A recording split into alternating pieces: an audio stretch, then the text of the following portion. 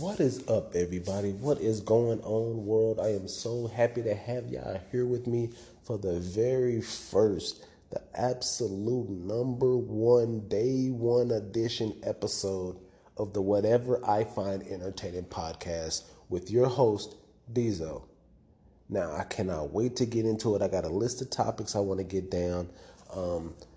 This first episode, if you've watched the trailer, you already know what it's about. So the first episode is just going to be me.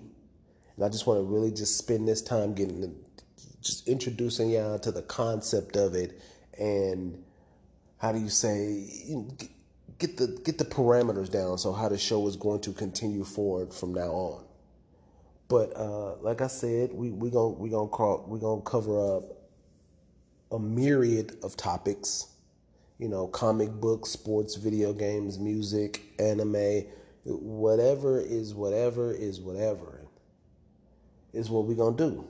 So, what I'm going to cover today, and it's going to be a relatively short episode today. I'm not sure how long I want to make them, but this was probably going to be shorter than they usually are because one, it's just me, and two, I don't want to rattle on too long, but we're gonna talk about coming to America.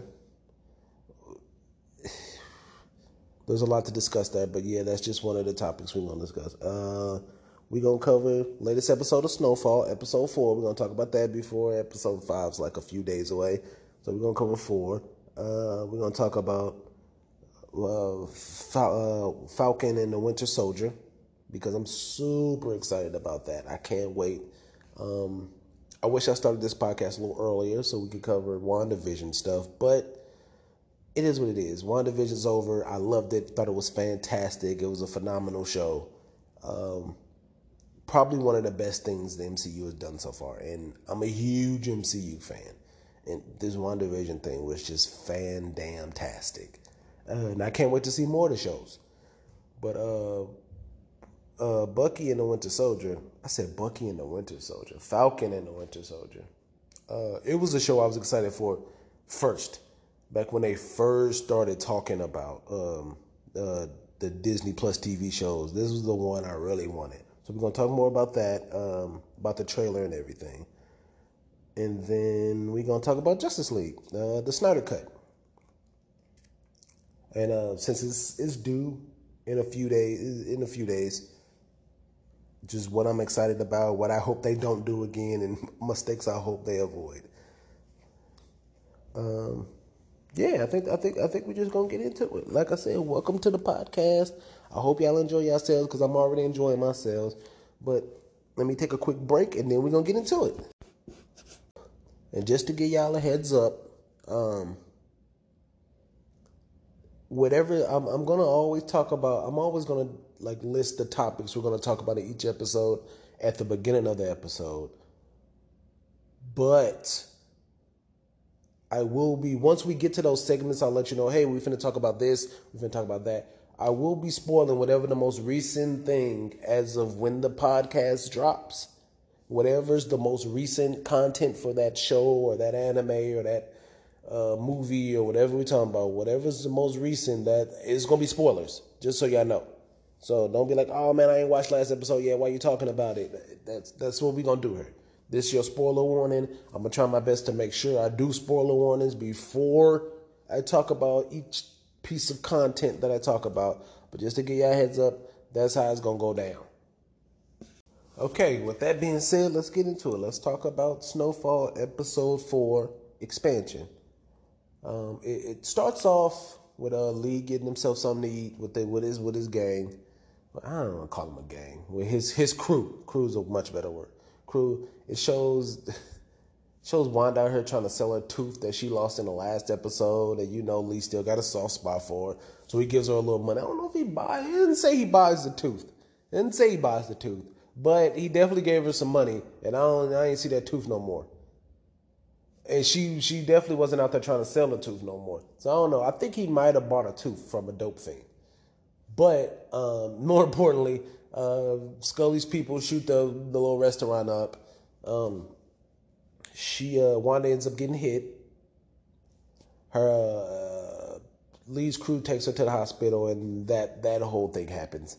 I kind of feel so sorry for. I mean, it's a running thing, and it's been in the thing since like the first season. I just feel so sorry for him because you could tell he loves the shit out of that girl, but he knows it's too late. Like you can't. There ain't nothing you could do about that, bro. Just watching somebody you love hurt yourself like that it just sucks. But anyway, Franklin ends up showing up at the hospital. He tries to talk to Lee, and he's like, "Look, man, I know you want to hit Scully back, but he both our problems. So why don't we both hit him? We do it together. Get the gang back together, man. We be bros. We work together." We know Lee ain't trying to hear nothing Franklin got to say, so he don't really go for it. But he gonna hit him back. He just don't know how, because that fortress that Scully lives in, which is they call it the Bottoms. It's like a motel situation where there's only one way in and one way out. So it's like a fortress. Like even the cops don't go in there. So he letting them know, bro. Like Franklin's trying to tell Lee, like, it ain't gonna go down like that, bro. Like you can't go up in there shooting up the joint. And it appears that Lee is not listening, but in the very next scene, well, not the very next scene, but when he's talking to his right hand man, you can tell Lee is like, yeah, I can't just go in there shooting. I gotta get some more intel. I gotta scope the spot out. So he hires a private detective, and all that happens. But then you get to see Reed talking to Ivy. And I'm really starting to worry about Reed, and maybe I shouldn't, because like I should be worried about Franklin and his peoples. But I really like Reed. He's one of my favorite characters. I really like Reed. But he really seems, I guess, unhinged is the word I'd use. He not okay. I mean, he's going through a lot, but like he not okay. I mean, he's physically hurt from that shootout he had, which was they could have went out of that like a lot cleaner. He the one decided to use those loud ass weapons. That's on him. But yeah, he seems mentally not okay, and I'm like, really, I don't know. I want him to be okay, but who knows? Whatever. Then there's another scene where he's talking to, I don't know, somebody else who does what he does, I guess. And he's being kind of arrogant and disrespectful and like, look, bro, just clean up my mess, man. Like, what? Just clean it up. So that was kind of, I'm really worried about him mentally. I don't know what's going on with him. But, excuse me. The next scene, you get Franklin and his mom sitting down with that shady alderman type guy. I don't know what he actually is, but and they're talking business. But to me, Franklin really seems uncomfortable here. I mean, they're at like a country club, but he doesn't seem very comfortable or happy to be there. I'm guessing because he's just ready to get to big deals so he can move his money around more. So he really doesn't seem okay with the situation. But I mean, his mom seems super happy because I guess the plan is like so they can like offer cheap housing to people in their neighborhood and give opportunities that people wouldn't normally give to them. But then after that, there's a scene. They go back to the hospital for a little bit, but nothing really develops the plot anymore. Then you see Reed again. He's in his office by himself, and then another government guy comes. I don't really know. I mean, maybe I should know who he is, and I just don't remember him. But he shows up and he's telling him, "Look, bro, you've been undercover a long." He's telling Reed, he's like, "You've been undercover a long time, man. You sure you're all right mentally, bro? Like, normally people ain't undercover as long as you've been undercover. You might want to, like, get some help or something, bro." And Reed's like, "Look, man, I don't need your help, bro. I just need you to do what I tell you to do." And then he tells him to look up some financial stuff for Ivy or whatever. But then the next scene, which is so far in this season, my only problem, and it's a nitpick, it's just me being silly. But the next scene, you see that the Lee's hired a private detective, to spy on Scully so they can find out a way to get to him. And you see Scully just at a restaurant with his boys arguing over some movie stuff, and they're eating. And my problem with this is that this is like the second or third time in this season, this is only episode 4, where some people did some fucked up shit and they just casually hanging out in a casual place casually. Like when Manboy, what did he do? What did he do to Scully? He I forgot what Manboy did, but he pissed off Scully. Yeah, I can't remember why they beefing. Just know that Manboy shot somebody on Scully's team. Scully getting revenge. They beefing. It's a turf war. They're beefing over turf anyway. That's the most important thing. But the thing is, after Manboy shot up somebody on Scully's crew, they're like having this get together at the crib where they just smoking and drinking and listening to music and partying and stuff. And I'm like, bro, y'all just shot up they just like, yeah, I just had a shootout. Y'all just killed somebody. And y'all killed the crew member of somebody that's really dangerous. How y'all so casual about like hanging out and stuff? And then one guy like literally goes out on the patio because he think he finna get some. But it's so obvious he finna die. He goes out on the patio so he can get, just him and the girl so he can get some. And they ain't end up missing. But it was so obvious that it was gonna happen. It was like, what, bro? Yeah, I don't really get it. Like sometimes it be some real, like you would think cause these niggas from the hood and they've been in the hood their whole lives. You would think like they'd be moving way more stealth than what they move. I mean, even when Lee gets, I mean, he ain't got no reason to think nobody coming for him. But even when Lee gets shot up at the beginning of this episode, he just at a restaurant, just hanging out, just chilling. It's just like the gangsters be real. The killers and gangsters in here be real casual when they shouldn't be. That's my little nitpick. But that don't got no bearing on the show. That's just me being goofy. That don't got nothing to do with nothing. It was just, that's just it's so funny to me. It's like to see these people, because I mean, they people. It's not like they some trained cold military killers. They people. Like they just want to go hang out with their boys and get something to eat. It's just so weird that they do that like after that. But anyway, after that scene, you see the private investigator spying on him.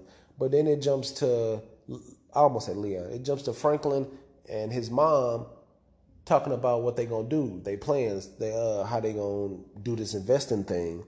And Franklin's really happy. He's like, man, we're gonna invest here, we're gonna put money here, we're gonna do this for the people, we're gonna help the hood here, we're gonna do this, we're gonna do that. And you can see his mom's like, she don't share his enthusiasm. She's not as excited as he is.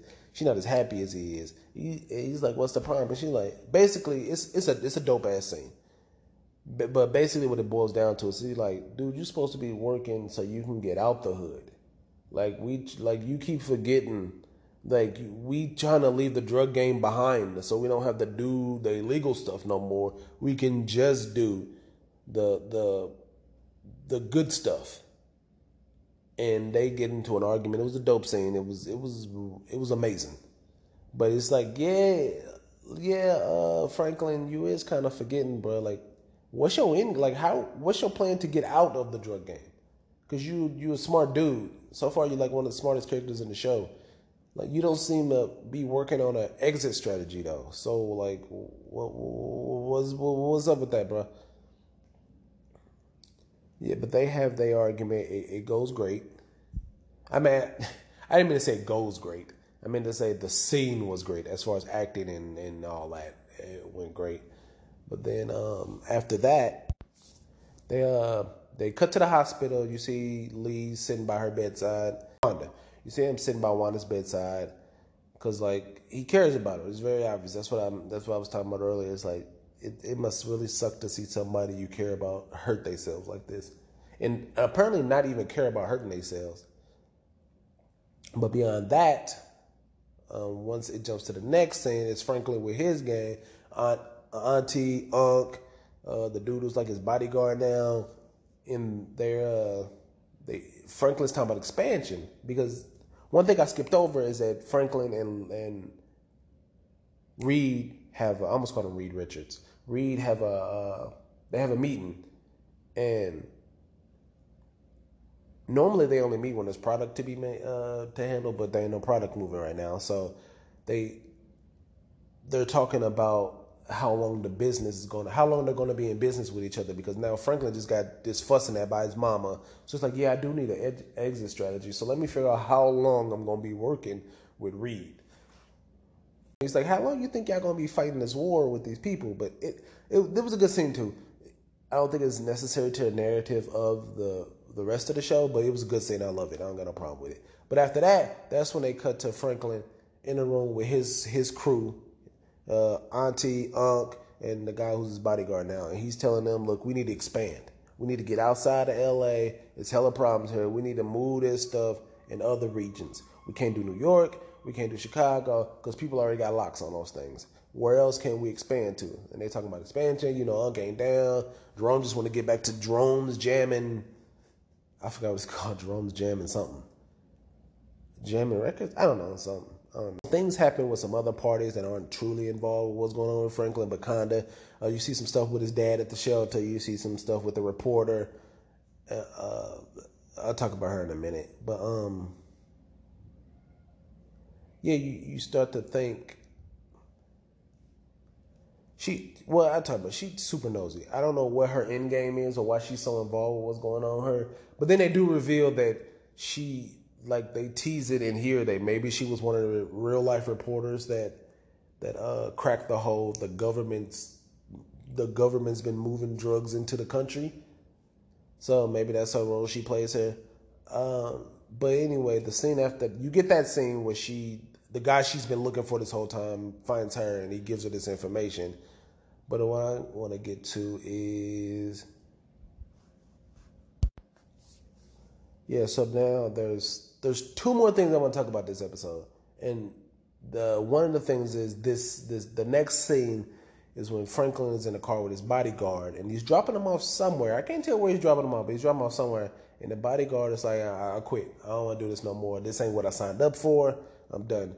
And the reason why I want to talk about this thing is because it highlights something that's been going on this season where I don't think Franklin's been handling his relationships with people the way I think he should, or I think he's been handling them wrong.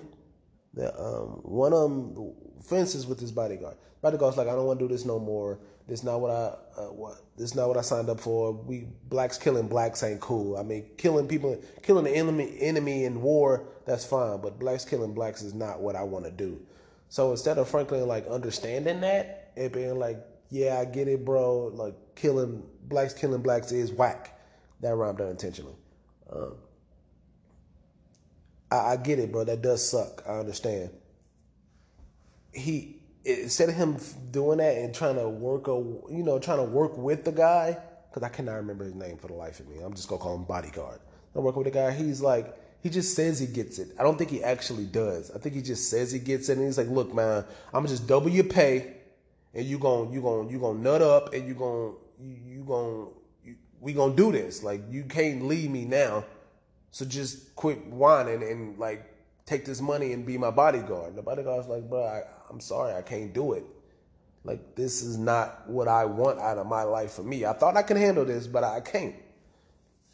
What I think Franklin should have did was be more reasonable and more empathetic, I think is the right way, not sympathetic, empathetic, and understand that, yeah, this is messed up. This is not what anybody signed up for. Like, I get what you're saying, and maybe say, look, bro, if that's your problem, then look, I don't need you to kill anybody. Just protect me and don't worry about killing nobody else. If anything makes you feel uncomfortable, bro, just let me know. Just work with him. But it was just like, he was more of a boss, and he was like, listen, I understand your complaints. Here's some more money. It's like, money ain't gonna fix the problem I got, though. So don't throw money at me like I'm some bimbo. Like, he didn't really empathize with his problem, and that's why he didn't get the result he wanted. But another relationship I don't think he handling well is the Man Boy and the Scully thing. what confuses me is he goes to Scully and he's like, "Hey man, we need to deal with this man boy situation. Man boy be tripping," and he gives him a gun. But if you were really siding with Man Boy in the end and you were just setting Scully up, why'd you give him a really good gun? What was that about? Was the gun supposed to jam or something? Because most of the killing happened with the gun that you gave him. So I don't understand what, that just seemed really weird to me. I don't get why Franklin went to talk to both of them.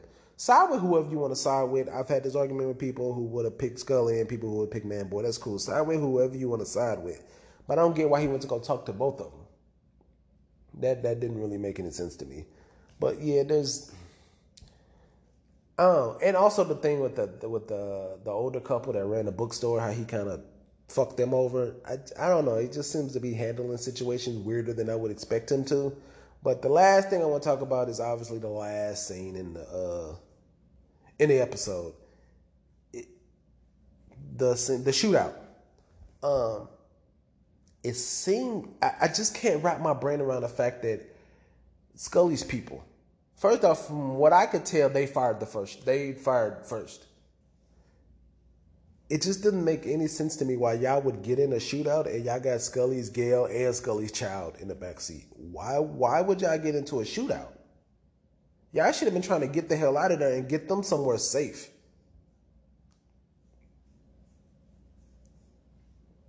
But, I mean, it's messed up that Leon probably ended up killing a kid. That's messed up because I know that's not something he intended. But it's like, they was self-defense. It's like, here's some dudes that just shot at us the other day. We got to shoot back because we don't know what they on. I mean, why wouldn't they shoot again? Why wouldn't they shoot again? So, yeah, that was just like, I feel like that's so dumb on Scully people's part, bro. Like, y'all got these probably the two most important people in the world to Scully. He already unstable as hell on a normal day. On a normal day when there's no problems, he unstable as hell. I don't know how y'all gonna tell about this. Well, I guess everybody in that car died. Yeah, I think everybody in that car died. But that's 100% their fault, bro. Like, you would have got the hell. You supposed to get the hell out of there, bro.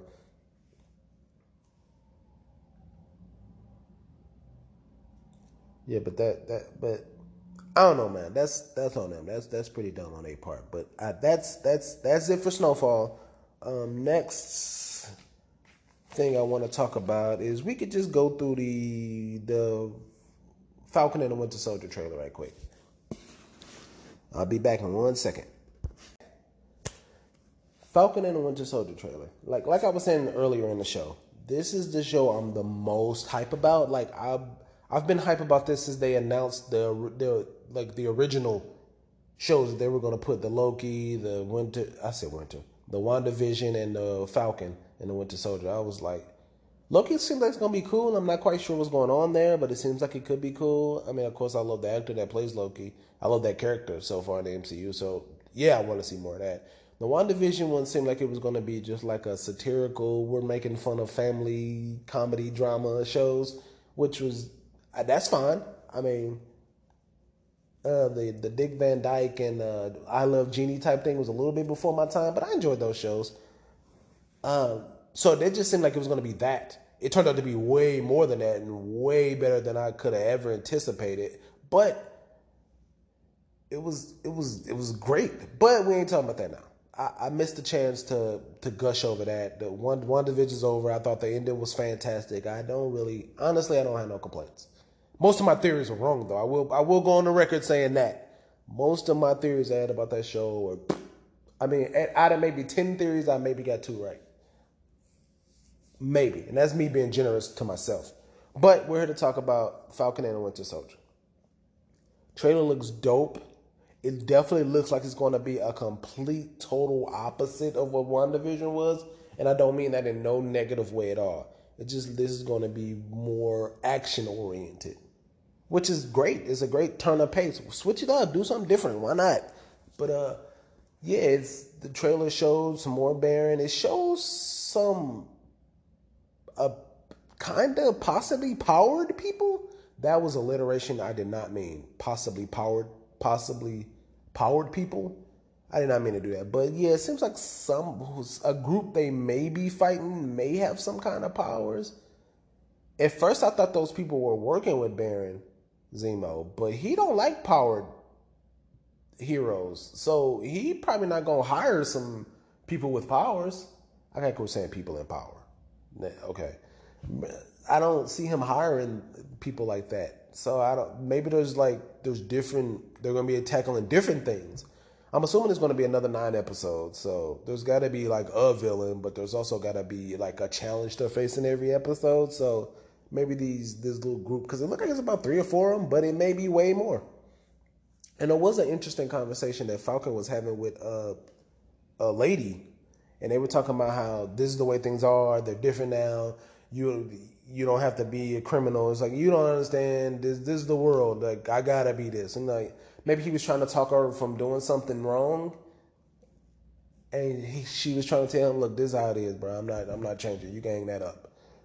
But it looks fantastic. The action looks dope. The action has always looked dope. I cannot wait, bro.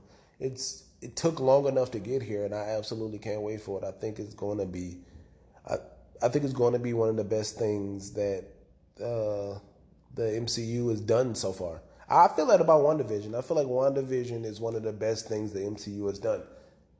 And I'm not saying it's better than any of the movies. I'm saying as far as executing a plan, going here's what the show is going to be, here's what we want the show to be, and then what the show ended up being. I think they executed that so well. It's one of the best things they've done. I also think this show is going to, Winter Soldier and the Falcon are going to be the same way. It's going to be a well-executed plan. Because the difference here is, with a movie, you only got so much time.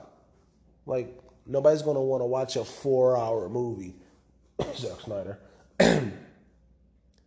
Nobody's going to want to sit in the theater and watch a 4-hour movie, like, every time. Like, for stuff like Endgame or Infinity War, sure, because that's like a conclusion to a bunch of other stuff. But nobody's going to want that every single movie. I don't care how much I love Spider-Man. I don't want to see a 4-hour Spider-Man movie. This is no.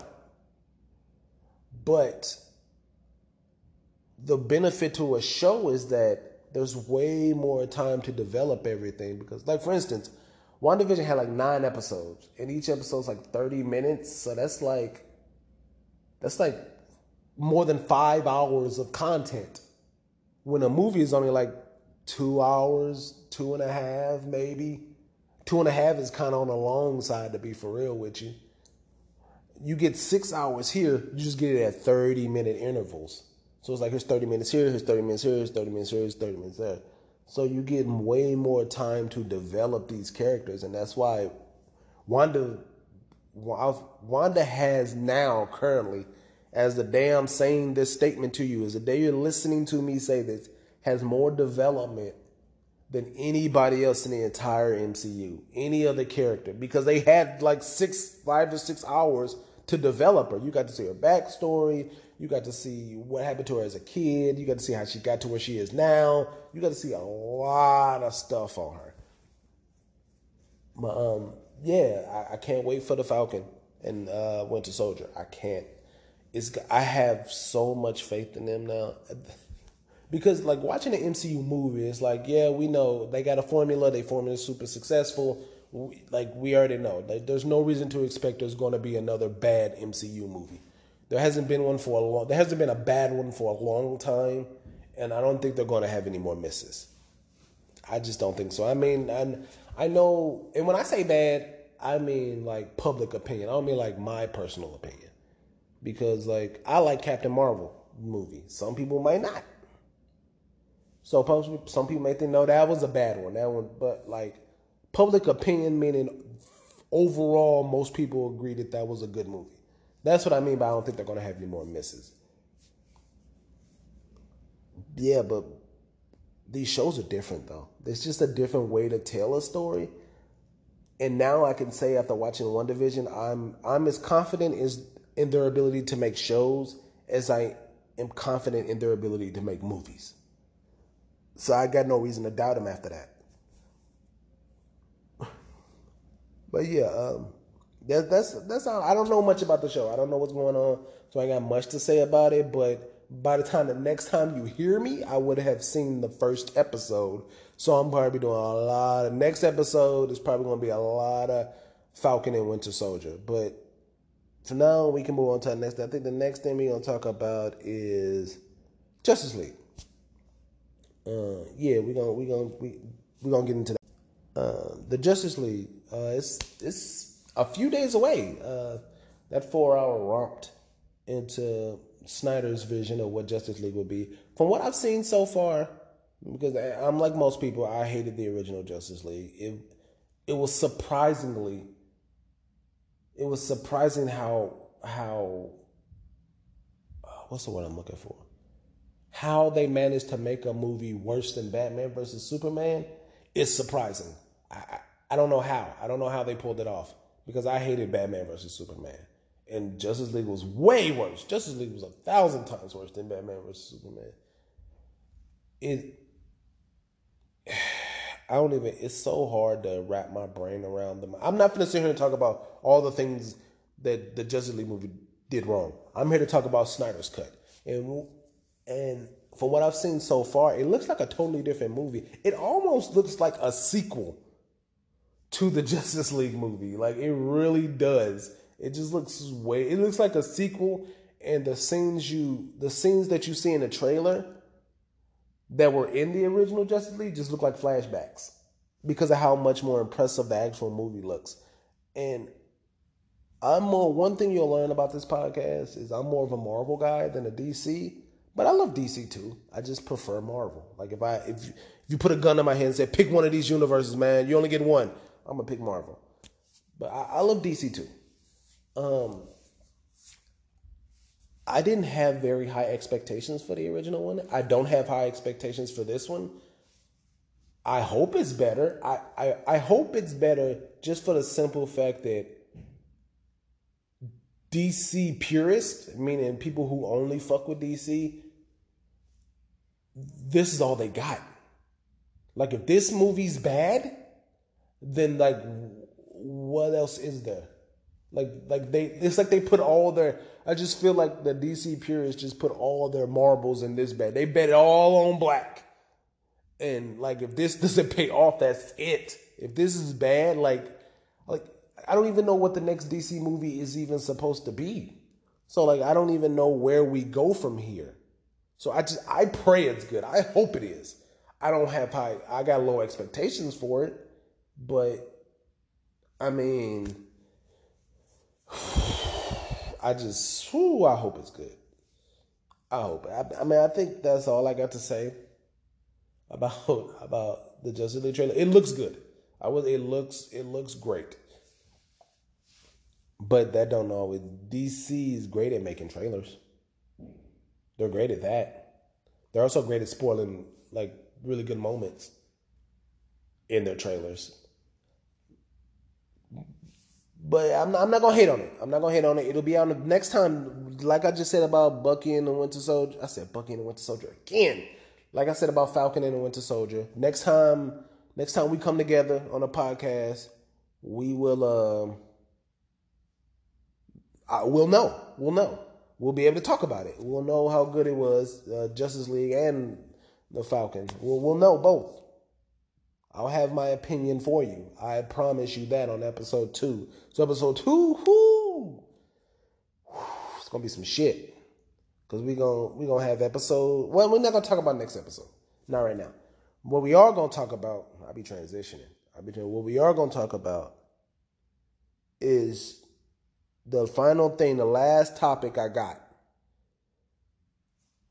The Coming to America reboot sequel? The sequel. I guess it's not. I just feel like when you update a movie that's that old, well, yeah, when you update a movie that's that old, then it just kind of, I feel like I gotta call it a reboot. Because you're introducing it to a totally new audience. But anyway, yeah, we're finna talk about the Coming to America sequel. Coming to America. 3, 2, 1. Now, when it comes to Coming to America, see what I did there? I watched it with my brothers.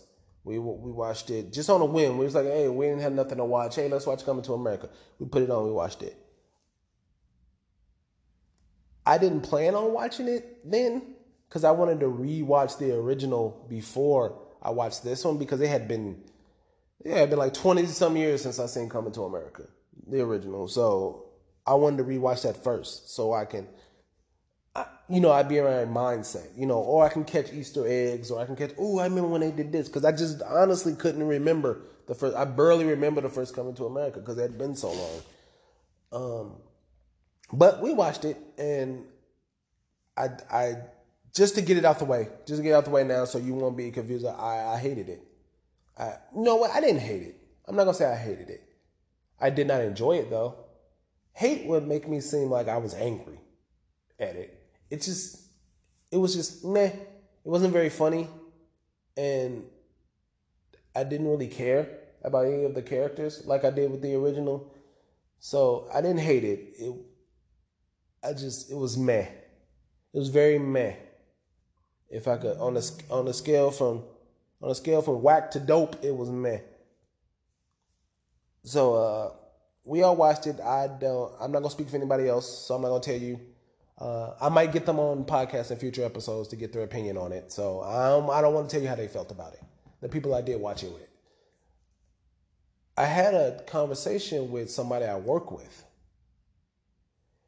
and they were telling me, man, you only judging it based on, the original Coming to America. It's not as good as that one, so you saying it's whack because it's not as good as that. But what I didn't tell him is, honestly, at that time, I couldn't even remember the original Coming to America. So I wasn't judging it based on that. This was almost as if I never even seen the original Coming to America. And I'm seeing this through a lens of somebody who's not familiar with it. So after having that conversation with him, I thought to myself, I want to talk about this on the podcast. I'm gonna watch the sequel again. Because you can't judge something off one watch anyway. Not if I want to talk just like if I'm talking to my friends and family and my homeboys and stuff, then yeah, we can crack jokes all day after watching it once. But if I want to give an educated opinion on something, you can't just judge something based on one watch.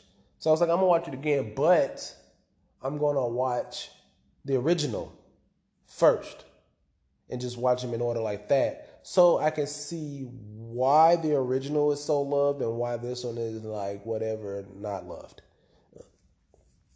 So I did.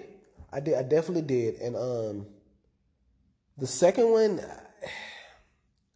one of my biggest problems with it is the cast. They brought back a lot of originals, which is good. They brought back Eddie Murphy's character, Arsenio Hall, Simi, James Earl Jones as the king. I don't know how to pronounce her name. Sarah Haiti. She played Eddie Murphy's girlfriend. She came back. The Barkin Princess, I guess is what you call her. I don't even know her name. But they brought that lady back. They didn't have to. They brought that Paul Bates, the guy who's like, he's the one that was like announcing, like he woke up Eddie Murphy in the first one. He announces when people are leaving and coming in the room and all that. I don't really know. I don't remember his character's name. And I don't really know what his job was. But he was just like, please welcome the king and the queen. And, he was that guy. John Amos is Mr. McDowell was back. Louis Armstrong was back for some reason as the white guy. And funny enough, and I never can remember I never knew how to pronounce her name. And the only thing I really know her for is being Jamie Foxx's girlfriend in a Jamie Foxx show, which she was fantastic. But yeah, she's also the Vulture's wife in Spider-Man Homecoming. I know she's probably did hella roles in between that stuff, but that's all I know her for. She's back too. That's why I brought her up. She's back too as just like Rose Petal girl number 3. I don't know. Like she was in the beginning of the first one, And that was, I don't know. She just rose petal girl. I don't know. She has no speaking lines that I can remember. She definitely don't have no speaking lines in the first one. In the second, I doubt she had any speaking lines.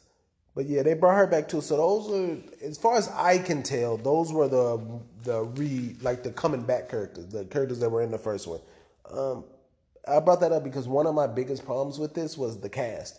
It was just so many people who just seemed like they were just thrown in for no reason at all, or the characters that actually had roles were played so weird that I couldn't tell if the movie was in on a joke. Like, am I supposed to take this character seriously, or like what's happening? Like Wesley's, I almost said Whitney. Wesley Snipes' character. He's like this really eccentric, like, war general, but everything he does and says is like really goofy and silly, and like, it's like, am I supposed to take him serious, or is it supposed to be a joke? Because he's threatening war and violence and blood and all this, but he's like, I can't take him serious. Another thing about I forgot to say. Another thing about this is that this one was more family oriented, like family oriented movie, not like the movie was more about family, but like, because the original was an R, it was rated R. This one's rated PG-13. So like, I guess they couldn't do, I guess they couldn't do more serious stuff, but it was so clear at some points in the movie they were making adult jokes that didn't belong in a PG-13 movie. It's like, why not just make it R again? And just like, I don't know. But yeah, like Wesley Snipes' character, Rotimi is in here, and he has like maybe one speaking line, but he's only in the movie to be made fun of. So like, why? Why get a recognizable face to do nothing? You know, like, that's always weird to me when movies do that. Everybody's gonna recognize, oh shit, that's Dre from Power. But you get him in here and he just doesn't do anything. He's weird in like 2 scenes, and then that's it. And he gets made fun of. I don't really get it. Morgan Freeman's in here to give a eulogy at a funeral where the guy doesn't die until the end of the funeral. I don't know what that was about, but damn, it's so weird, bro. It's so weird. Leslie Jones plays a huge role in the movie. I just feel like the director should have told her to just bring it down a little. Like, she was just so on 10. And this movie didn't call for a 10 performance. Like, bring it down. Be like at a 4 or 5. Be more chill, please. They had my boy Tracy Morgan in here to play an uncle. And he definitely had speaking lines, and he didn't like do anything with the plot. He wasn't needed for the plot to move, and you definitely could have taken him out of the movie and it wouldn't have changed anything. I just don't get why he's there. I don't get it. Like, then they had my boy Trevor Noah in here playing like just a reporter, and he's just reporting on stuff, and it's just like, why get these recognizable faces if they aren't going to do anything? You know what I'm saying? Like, you could have probably got like a struggling actor to play these roles, and it probably would have been much better. Like, not that I'm trying to take food out of anybody's mouth, but let's keep it real. Tracy Morgan ain't hurting for money, and neither is Trevor Noah. I just don't like, if it wasn't any importance, why get such a recognizable face? I mean, these are people who you recognize instantly, like in like a second. Like, if it doesn't help the plot, then why do you even need to? I don't know. They had some weird casting choices, and I'm not really sure why. But I mean, it's whatever. What's done is done. One of my biggest issues with this movie, and this is what I didn't realize until I went back and watched the original, is that the original, I'll say the sequel, is so obvious. Like, the story's so obvious and so like straightforward, and just doesn't try to do anything out of the ordinary that you know exactly as soon as the female character's on screen, you know exactly, oh, that's gonna be his love interest. You just know right away. And it's not because they had any chemistry. It's not because you just know. You can tell. You can tell from the writing. It's like, yeah, watch this. It's like watching a white girl run through the forest in a horror movie. She gon' trip. She gon' trip. She ain't gonna trip over nothing, but she gon' trip for damn sure. And then they always trip.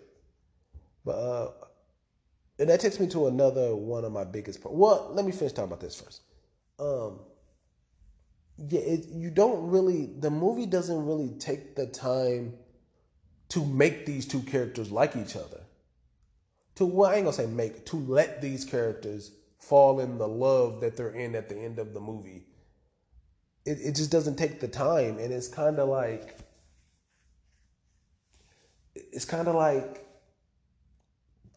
it's weird to explain because the movie feels slow and rushed at the same time. And by that I mean it's like nothing's really happening, and then all of a sudden everything's happening. It's like, whoa, slow down. So the first one really took time to go here, to take you from Eddie Murphy being nothing in her eyes, not even existing, to wow, they really got a connection. And they really, like, I see why these two care about each other so much. It makes sense. There's so many scenes where Eddie Murphy proves he's a good guy. And there's so many scenes where what's her name? Lena Headey? What is her name? Lisa. I don't remember her. I'm trying to remember her real name.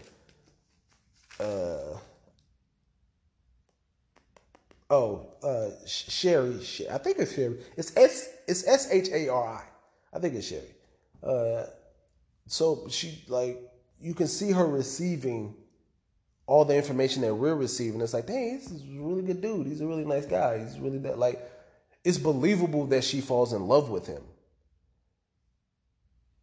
In the sequel, it's like, oh, you the prince and you don't want to go by prince stuff. Cool.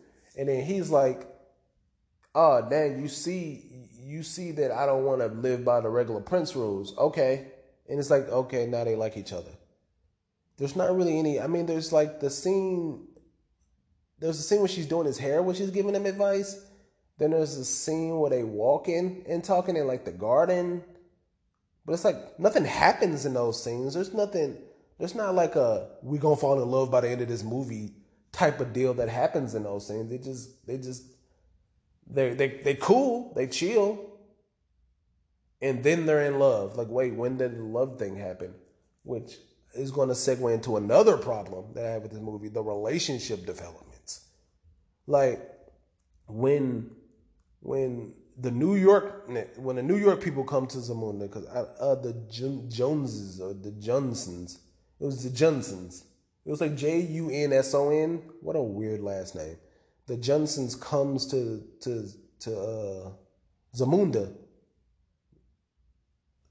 They should have been called Coming to Zamunda.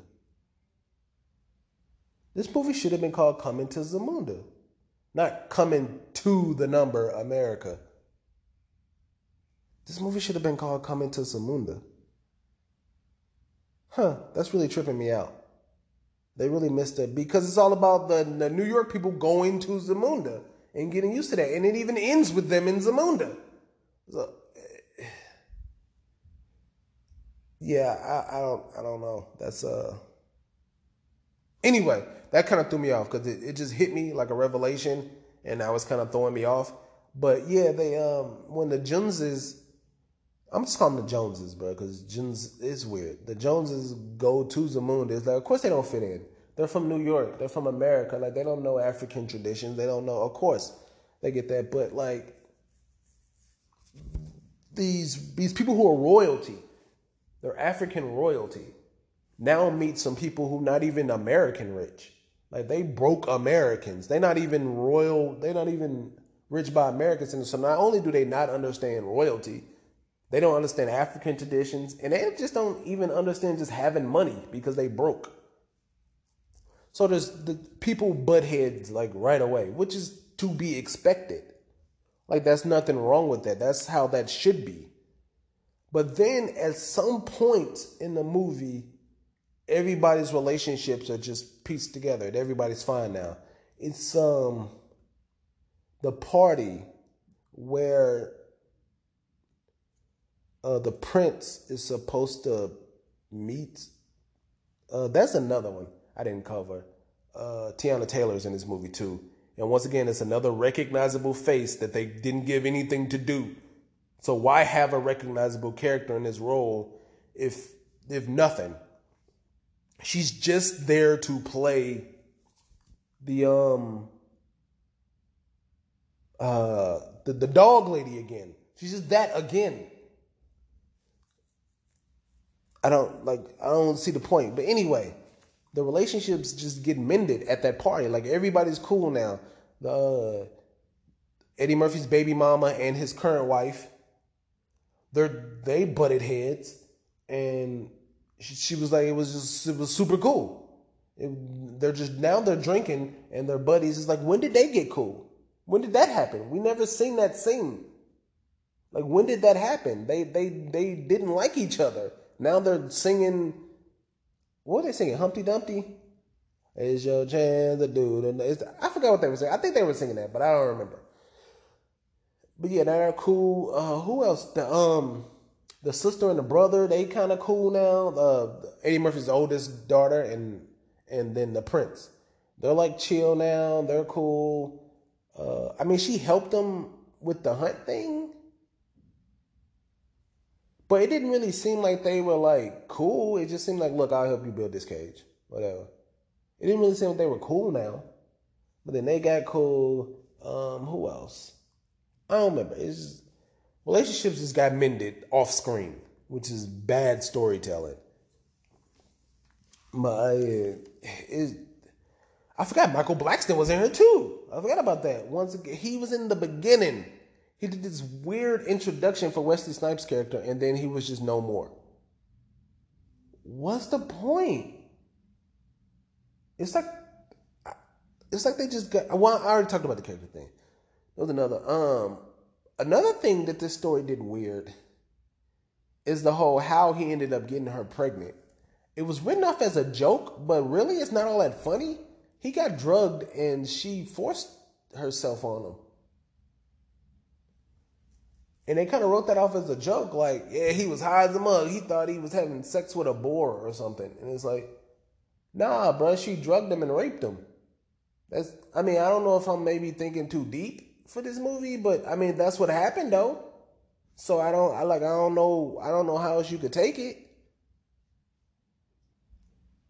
But that's definitely what happened. So that was super weird, bro, that they made that a joke. But maybe I'm thinking too deep about it, maybe. I don't know. Because he even said he didn't even realize he had sex with her. So you tell me that's not a drug and a rape. He didn't even realize he had sex with her. He said, yeah, I met her. Yeah, but we didn't do nothing. I mean, we smoked a little bit, and then like an animal came in the room and it attacked me. But then he realized, nah, that wasn't no animal attacking him. That was him having sex. So he didn't even know. That was like, which is actually leads me into my next complaint. The tone of the movie seemed very weird. Like they...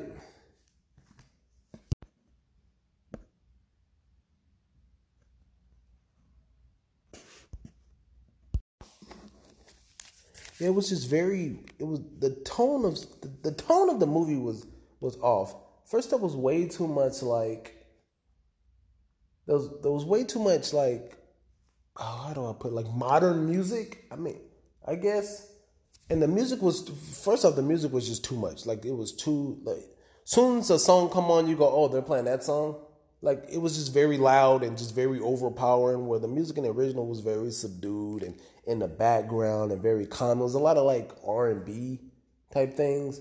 Well, this one was just like new age rap, and it was hella loud. But that's not the point I want to talk about. The tone. like I was saying about Wesley Snipes' character, where you're like, he's talking about causing war, bringing war to the door, to his doorstep, but it's like he's walking goofy and talking goofy, and he looks goofy. It was just weird. And then there was a joke about the drugging that I already talked about. It was like, and then they kind of glossed over the whole sexism thing about how like women in Zamunda. It's such a weird. I mean, I get for when the original one came out. Honestly, it came out the same year I was born, just so I can date myself, so you can know how old I really am. It came out the same year I was born, I'm pretty sure. And I get the sexism then, like women can't do this, women can't go here, women are just this. This is their only role. I get that, but in this one, I thought that the movie was going to take a more progressive role. And it did towards the end, but it did it at the end. It wasn't like a gradual build. It was like, it just did it at the end. There was this whole thing about how his wife really doesn't have any, the king, Eddie Murphy, the king. His wife doesn't really have any agency. She's just kind of there. She does have one scene where she tells him off and kicks him out the bedroom. But, I mean, she was like fake drunk then, so I don't know how serious the scene is supposed to be taken. But, like, it was mainly about his oldest daughter, who everyone believed that she was going to run the kingdom when Eddie Murphy steps down.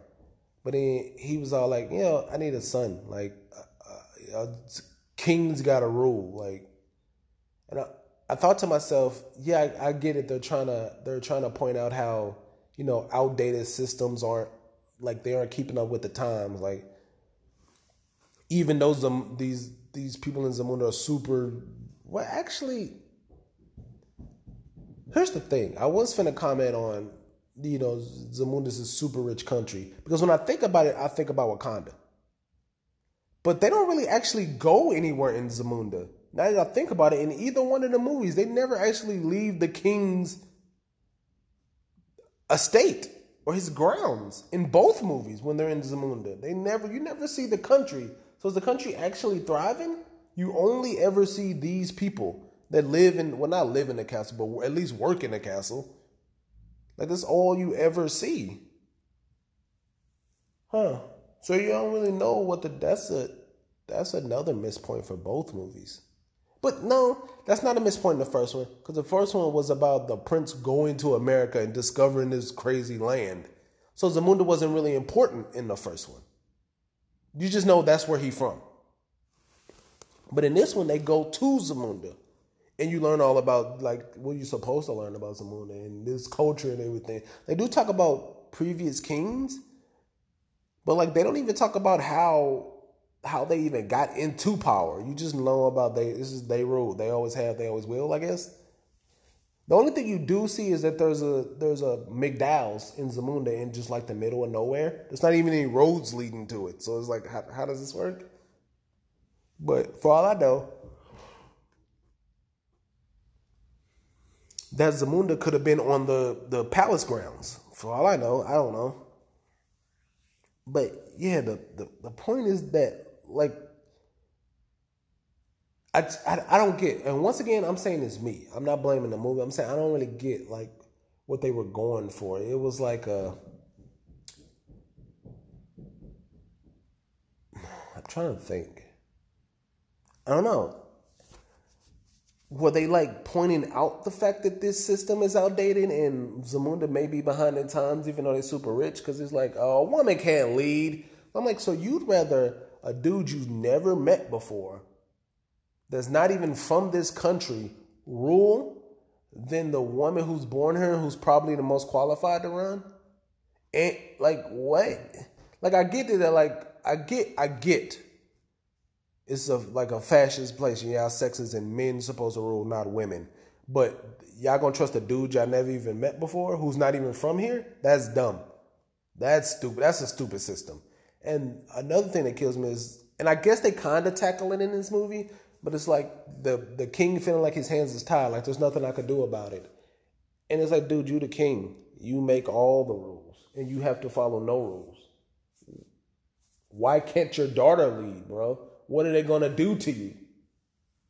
Like, the army going to attack, which takes me to my next point. I'm transitioning, baby. I'm transitioning. Everything's leading into everything, which tackles my next point, is that there's this whole subplot that if the king can't find someone to marry one of the general's kids and link their countries together, then he's going to have war and he's going to attack, which I don't get how that would benefit him. But I guess it's revenge because the general is the brother of the dog girl from the first one. So he's like, man, you screwed my daughter over, bro. Like, I mean, you screwed my sister over, bro. Like, what the fuck?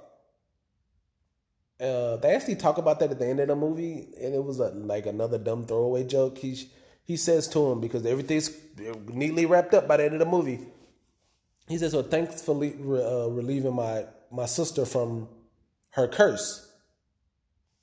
And I'm like, there wasn't no curse, bro. There was no, like, was that supposed to be, that's what I mean about this movie. Is like, was that supposed to be a joke? Like, oh, haha, they thought it was a curse. That's hella funny. It's like, was that supposed to be a joke? Am I supposed to take that as a joke? Because it doesn't make, no matter how you look at it, it doesn't make any sense. It's like, in the first one, Eddie Murphy told her, because when he realized she'll do whatever he says, he's like, bark like a dog and hop on one foot. And she does it. But Eddie Murphy leaves and goes and marries a different woman, so you're not betrothed to him anymore. So why would you still be doing the thing he told you to do? Like 30 years later? And he already married somebody else, so you don't have to be his slave. So that didn't make any sense to me. That's why I wish they didn't bring that character back. Once again, not trying to take any checks out of anybody's mouth. You know, get your money where you can. But that just didn't make any sense to me, bro. Like, so she's been hopping on one foot and barking like a dog for like 30 years. Are you serious? Because I think it's about 30 years takes place between these movies. It's like, is that a joke? Yeah, because it has to be like 30 years. Because the son, the prince, in the movie says, I'm 30 years old, man. I need to change my life. So yeah, it's been like at least 30 years.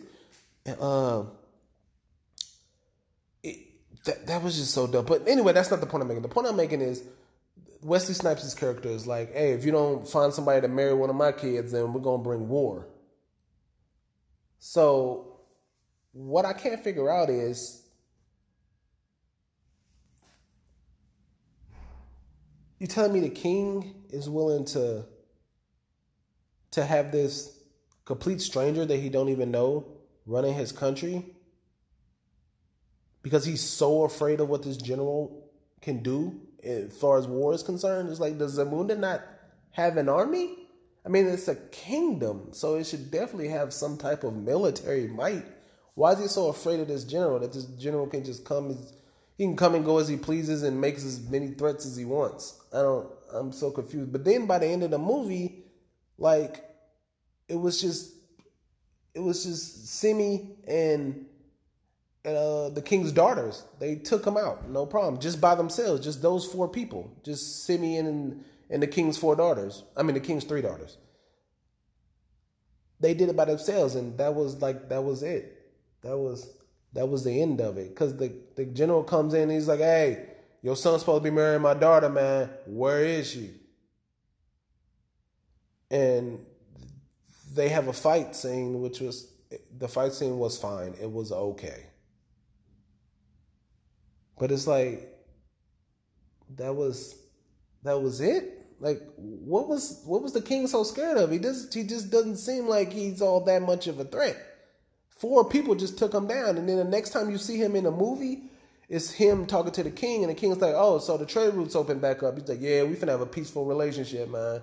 It's like, what happened? Like, 3 kids and an old man. Because, shit, Simi and the king gotta be like, because that was 20. He had just turned like 20 or 21, and the king did in the first one. So, and they were about to, they appeared to be close in age. So this is 30 years later. They got to be at least 50.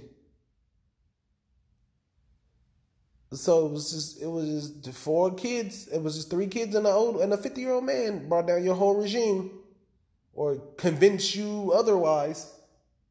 So I don't get what the king was so worried about. Like, he could have just, like, I don't get why it was such a big deal for his for his daughter to just take over what he's done. Like, I get it's a man-driven society, but it's like, y'all Zamunda, though. Why y'all going by the same rules as typical other monarchies? But whatever. It's fine. It's fine. I've been rambling on a long time, and I don't want to go too much further.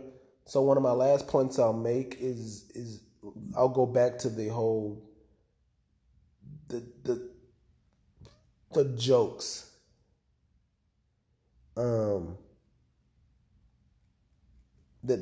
they just didn't hit. Because as I said at the beginning, it wasn't very funny. And I think the reason why I say that is because sometimes the jokes are like, oh, wait, was that a joke? And it, like, it's funny, the jokes range from, oh, was that a joke? To, oh, yeah, that was a joke.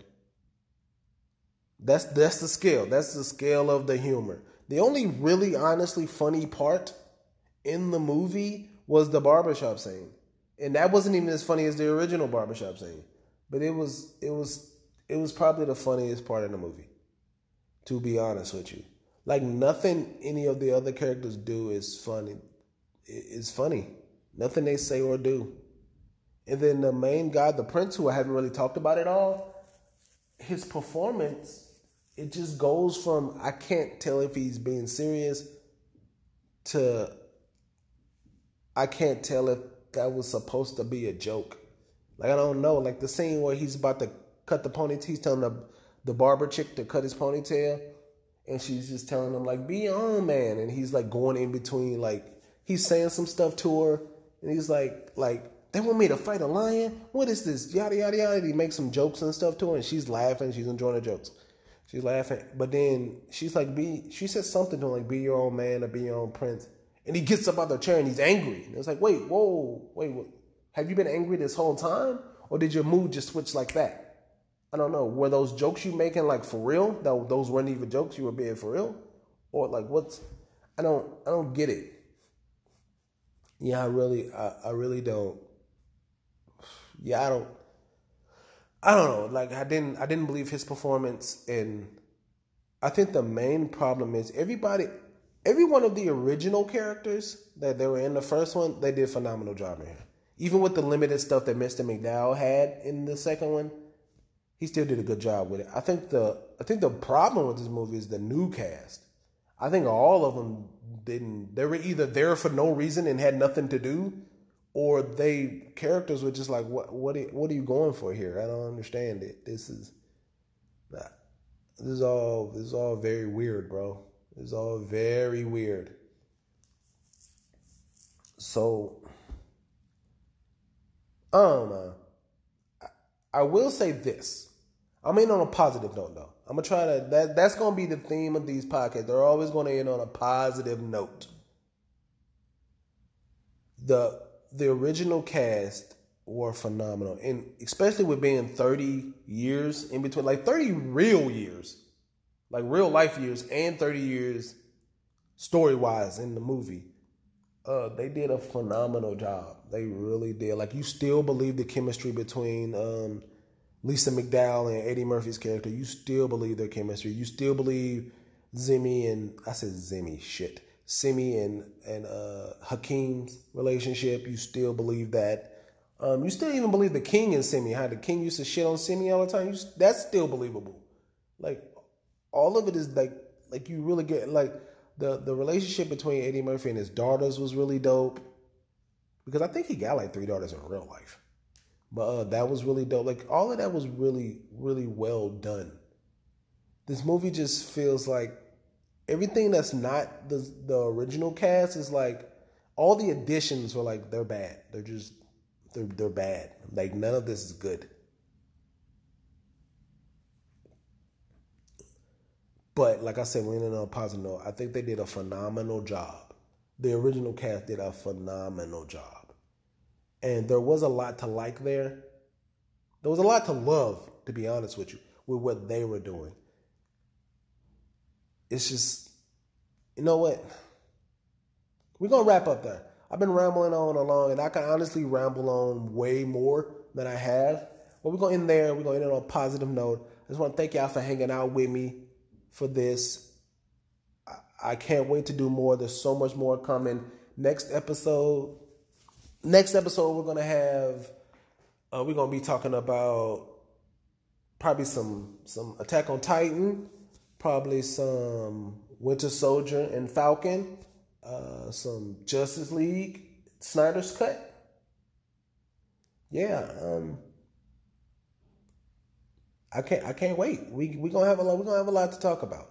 I may even just a bit of a Marvel style teaser. I may even have some audio of a certain discussion between some certain people. Maybe. It's not a promise, but I might. But other than that, we done. This is the end. We're wrapping it up. If this was an Oscar speech, this is what a sad music would be coming in, and they'd be telling me, get off stage, you've been talking for too long. But once again, I want to thank y'all. I love y'all. I appreciate y'all spending y'all time listening to me ramble about nonsense and listening to me talk about whatever I find entertaining. But please go ahead and share the podcast. If you're listening to this on a platform that allows you to rate, please go ahead and give it a rating. Be honest. I would appreciate like positive reviews, but I mean, I'm only going to get better if you're honest with me. So please go ahead and give it a rating if you can. I know all platforms don't allow you to rate, but if you can, please go ahead and let me know. And also comment. Send me. You can message me through here, and if there's anything you'd like for me to talk about next episode, feel free. But on that note, thank y'all for hanging out with me, man. I love y'all. I'm out. Peace.